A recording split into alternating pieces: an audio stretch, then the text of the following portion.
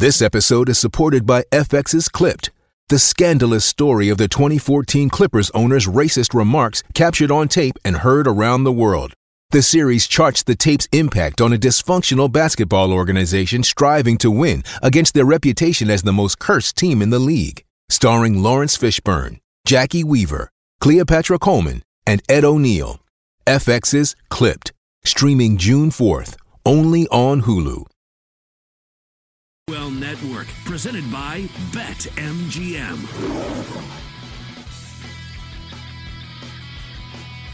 Happy Thanksgiving. Ready for hour numero dos here on BetQL Daily with the machine. Sean Levine, I am merely Jim Rodriguez, and a cast of thousands happy you're along with us on your Turkey Day. Hopefully it's going well. We got a little Uruguay, South Korea just ended in a 0-0 draw. Getting ready for Portugal and Ghana, and then, of course, the big boy Brazil and Serbia today in the World Cup. Switzerland already won, so hope your World Cup bets are going well there. But it is Thanksgiving night. We've covered some NFL. We're going to get into more NFL later on in the show, but there's also some college football. Rivalry weeks continue, and you've got the Egg Bowl tonight, machine. You've got two of the greatest personalities, Mike Leach and Lane Kiffin. You've got Mississippi State and Ole Miss in Oxford tonight. And an interesting scenario because we've already heard the rumors. Lane Kiffin is going to Auburn. He's denied it. Haven't even offered me the job, which means he's going to Auburn, right? At this point, if you're an athletic director or an NFL owner, whoever is interested in hiring Lane Kiffin, what's your rationale? Because don't you usually want somebody that you know, especially at the college level, is going to stick around, right? Is going to be there for a while, is able to go into recruits' homes and tell the parents, hey, not only am I going to be here next year and the year after that, but I'm going to build this. You know, we're going to have the type of relationship. They just have to look at your resume and go, well, hang on. You're basically, remember Larry Brown, the old NBA coach, the old KU coach who won the national championship? He's the football version of that guy, where he's a really good coach, which is why he's very hireable, and a lot of people want him. Although you also know he's not going to stick around for a long time. So if I'm Auburn, I don't know if I'm all that interested. And frankly, if I'm Lane Kiffin, you got a pretty good thing going, right? You found your way back to the SEC. Ole Miss is cooking right now, and I like them today. Even though they've got a lot of distractions going on, I look at the number, 2.5 isn't big enough to me. I ran a bunch of my own kind of numbers, and it feels like this should be closer to a touchdown. As you mentioned, the game is being played in Oxford. So I love Mississippi today. I don't know if I love Lane Kiffin to be their coach long-term, though. Yeah, Lane 23-11 in his time at Mississippi. Hugh Freeze, by the way, the Liberty head coach, he's also been rumored as a candidate for the Auburn job. My only question, if I could ask Lane Kiffin one question, to be like, what would be the job that you would stay at? Is it Alabama? Is it an NFL job? I mean, what would be the job that you'd say, okay, that's it? Because exactly, listen, this is the mold. He did it here locally at Florida Atlantic over in Boca Raton. Come here 2-3 years, get us on the map, and then scram. And that's what he does. He got Ole Miss turned around. Wonder what would be the job? It would have to be like an Alabama, right? That like I said, that's it. You'd have to run me out. I would never leave. Do you think Lane Kiffin himself can tell you the order of jobs that he's had? I can't, because you were naming jobs right there, and I'm like, oh, yeah, I forgot that he had that job down there. I forgot that he was with the Raiders for a minute. I forgot that he was with USC for a minute. They're at Tennessee. There have just been so many different gigs. It's kind of funny you ask that question, because what's the closest thing to being the Alabama head football coach? I suppose it's being the Auburn head football coach. So it feels like, and being able to stick it to Nick Saban, being able to stick it to him. I think that would be the best part of it. Saban's not going to be there forever, though. So at some point, they're going to look for his predecessor. I've always thought, though, that it makes a lot of sense that that's where Dabo Swinney slides over to, right? Like, he's, by college football standards, he's a younger type of coach, even though he's been at Clemson now for a really long time. Essentially built that program himself, but he did play college football at Alabama. So if there were odds, if I could bet on who the next Alabama football coach is going to be, I'd put every penny in my bank account that it ends up being Dabo Swinney. Yeah. Yeah. And just to put a bow on the Egg Bowl here, 61 is the total. And I get it. It's Mike Leach in the air raid. 70% of his plays are passes. But Lane Kiffin's Mississippi offense, 63% of their plays are runs. And this was an incredible stat. The Mississippi running backs, Quishon Judkins and Zach Evans, have combined for 2,200 yards and 24 touchdowns. But I don't know how you get to 61. Especially with a running team. Most of the time when I see that number in the low 60s in college football, I run myself far and fast. Like, if it's a number in the high 40s or 50s, I'm almost hammering the overs, not even really looking at who the team is. If it's one of those every now and again you'll see in the 70s, I just can't talk myself into playing the overs in the college football 70s. 61 is about right? If you do the math, if you look at the totals, although the only thing that they didn't take into account, I suppose, is a rivalry game. And 3 out of the last 5 games these teams have played have gone over 61. So if you force my hand to play a side, I'll play the overs, but I really like Mississippi -2.5. Yeah, I'm with you there. Mississippi, of course, ranked 20th in the nation, trying to secure. They're already bowl eligible, trying to get that 9th win, trying to get a something better than maybe the Cheez-It Bowl or whatever they were projected as being there. They're still an SEC team. All right, so Friday, Black Friday, leftovers. Pretty good games. 2 good games on the docket. You've got Baylor against Texas. We'll start with that. Big 12. Texas can get to the Big 12 championship game with a win and some help. Laying 8.5 at home against a pesky Baylor team. Yeah, I don't think I'm going to lay. I'm staying away from this one, as a matter of fact. But again, if you made me bet, I think that I would take the points with Baylor. Baylor's one of those teams where when they're good, they're great. They just haven't been that team for a while. They got all the way up to number 9 in the country earlier this year.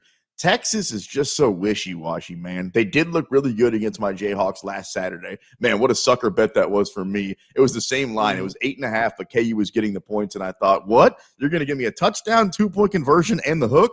Too good to be true, and KU lost that game like 172-3. So I'm a little bit bitter right now on the Longhorns, but ultimately, like you said, a lot of things need to happen for the Big 12 championship game not to be TCU versus Kansas State. I think that's pretty much the direction that's heading.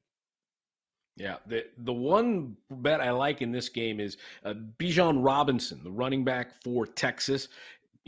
Baylor had been pretty stout. He had been pretty stout against the run. They've given up 180 rushing yards average the last 3 games, and Robinson scampered for 243 against your Jayhawks last week. So I like Bijan. Once that gets posted, I'm going to keep an eye on that. And then my side of the world, down in ACC country, since I'm in Miami, NC State and North Carolina over in Chapel Hill, the 17th ranked Tar Heels, which is kind of weird to be talking North Carolina as number 1 in the country in basketball, 17th in the country in football, laying 6.5 against the Wolfpack. I've always liked NC State. I think they're pesky. I think they find a way. Plus 200 money line, getting 6.5 on the road. My only problem is that they can't score. I'm more looking at the 56 as the total. I'm liking actually the under in that game. I was talking about Baylor just a couple of minutes ago, and at one point they got all the way up to number 9 in the country. Remember earlier this year when NC State football was real good at the beginning of the year? I think they got up to number 9 in the country also. North Carolina, J-Rod, you tell me, is this just the team that they are? Are they a little bit underwhelming? Like, they're a weird team to bet on because heading into the fourth quarter, they've been behind in half their games this year, yet they seem to always pull those games out. So I'm going to lay the 6.5 with the Tar Heels. Only because the game's at the crib in Chapel Hill. But I got to tell you, man, I don't feel great about it. NC State's a tricky team to bet against. Well, NC State's down to their third quarterback. They just can't seem to score. But Carolina's got the worst defense in the ACC. So it's sort of like, can they walk through that open door? I like the under 56. Carolina 5-0 all time against NC State against the spread. They're 5-0 their last 5 games against NC State. I like that under a 56. That's what I would do in there. And then Saturday, the game we're all watching. 3 against 2, Big Ten, old school rivalry, Michigan, Ohio State. The Wolverines going to Columbus, getting 7.5. Everybody's still talking about Michigan beating Ohio State last year. Ryan Day said it. We're using that as sort of motivation. Ohio State laying 7.5, 56 in Columbus. Yeah, they didn't just beat him last year, J-Rod, the Wolverines over Ohio State. In the words of the esteemed poet Marshall Mathers, that was an old-fashioned, passionate ass-whooping. They got their shoes, coat, and their hat taken. I mean, Michigan absolutely put it on Ohio State, which is why I'm a little bit surprised that not only do you get that touchdown and the hook, 7.5 is awful tempting not to take with Michigan. That's one of those games where if it's all you're looking for is a back-and-forth contest. All you're looking for is one of those games where last team with the ball wins, or a low-scoring game is good for you. There's a lot of things that could happen good if you have that 7.5. On the opposing side with Ohio State, it just feels like one of those games where, J-Rod, let's say they're dominating, right, by scoreboard standards. Let's say that they're up 14 to 17 points as the game goes along, and then they're up by 14 points toward the end of the game. Michigan doesn't have a chance to win it, but they can come down the field and screw you with a touchdown.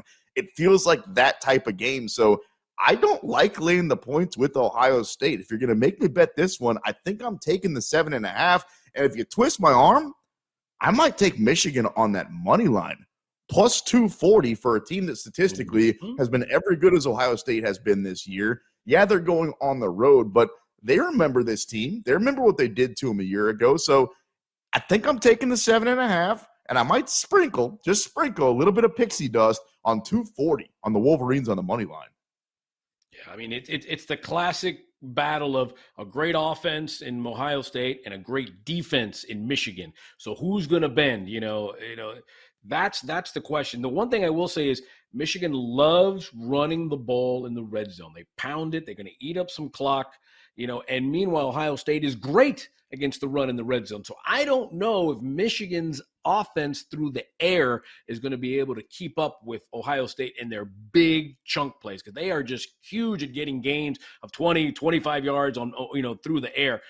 I think eventually it'll turn. I don't think it'll be a boat race. I think it'll be close, but I think Ohio State pulls away at the end, and I would lay the 7.5 with Ohio State. I think it's a good 8-9 point win for the Buckeyes, and trying to keep an eye on that Georgia team. Ohio State number 2 right now. And of course, the college playoff, Georgia's 1, Ohio State's 2, Michigan's 3, TCU is 4. And the one that I think that's licking their chops is LSU at 5, because all of a sudden the loser of this game, in theory, should be out of the playoff. And if LSU handles business and they play Texas A&M, all of a sudden, go Tigers. All of a sudden, there they are in the college football playoff. But there's another one. The boys from L.A., USC, they're 6th in the nation, and they play Notre Dame, a hot Notre Dame team that's won 8 of the last 9 games. I know they lost to Marshall. I know they lost to Stanford. They did beat Clemson. 8 of the last 9 for Notre Dame. USC at the Coliseum, laying 5.5 Saturday night as the number 6 team in the nation. By the way, the total, outrageous, 64.5. So USC, obviously, the only way that they have any sort of a puncher's chance to end up in that college football playoff is to win, and I suppose to look impressive doing it, only because it might come down to them and LSU and, 2 spots for one team. Back to what you were talking about real quick, though, about Ohio State, Michigan. Are you sure that the loser is eliminated? I think if Ohio State blows out Michigan, then Michigan's done. I think that Ohio State's body of work, and I think that overall, if they lose, let's say, a close game and don't look terrible doing it, I don't think Ohio State's necessarily dead in the water. Do you think the loser of that game is done? Well, here's what I think. It's hard to convince me a 2-loss SEC team and LSU could jump in, and either, let's say Michigan loses. Sure. If Ohio State loses, I think they're still in it. If Michigan loses, remember, Michigan is 3. If they lose, TCU stays where they are. And if USC blows the door off Notre Dame, now you've got a 1-loss USC team. You got a 2-loss LSU team. I don't know. I guess I've always said this, and this is where I've got to be the sort of the anti-sports guy is what's good for business. Is LSU good for business? Is USC good for business? Is Michigan good for business? What's good for business in the college playoff? I would think Michigan. I would think all those teams are good for business. I mean, right? Like LSU, that's a powerhouse program that's got a national championship just a few years ago. USC is USC. So it is going to be well, here's what's going to happen. Here's what's going to happen, J-Rod. We're going to have all this conversation, and it's fun to have, and all the fodder. And then Alabama gets in. What? Alabama, that's what's going to happen. Alabama's going to get in. Somehow we're going to go, wait, what? And then we're going to look at the lines and go, not only are they in, but they're favored. That's the truth. Is if Alabama got in, remember their losses, right? They lost 2 last-second games to 2 really good teams. The truth is, if Alabama played any team in the country not named Georgia on a neutral field, Alabama would be favorite. Tell me I'm wrong.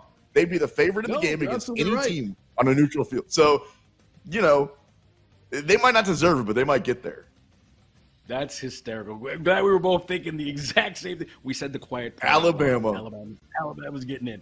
Let's take a break. When we get back, we're going to go back to the pro game, talk a little bit more Giants-Cowboys with Zach Wolchuk from 105.3 The Fan in Dallas. Cowboys terrible on Turkey Day. We'll break into that next. The Machine and J-Rod on BetQL Daily.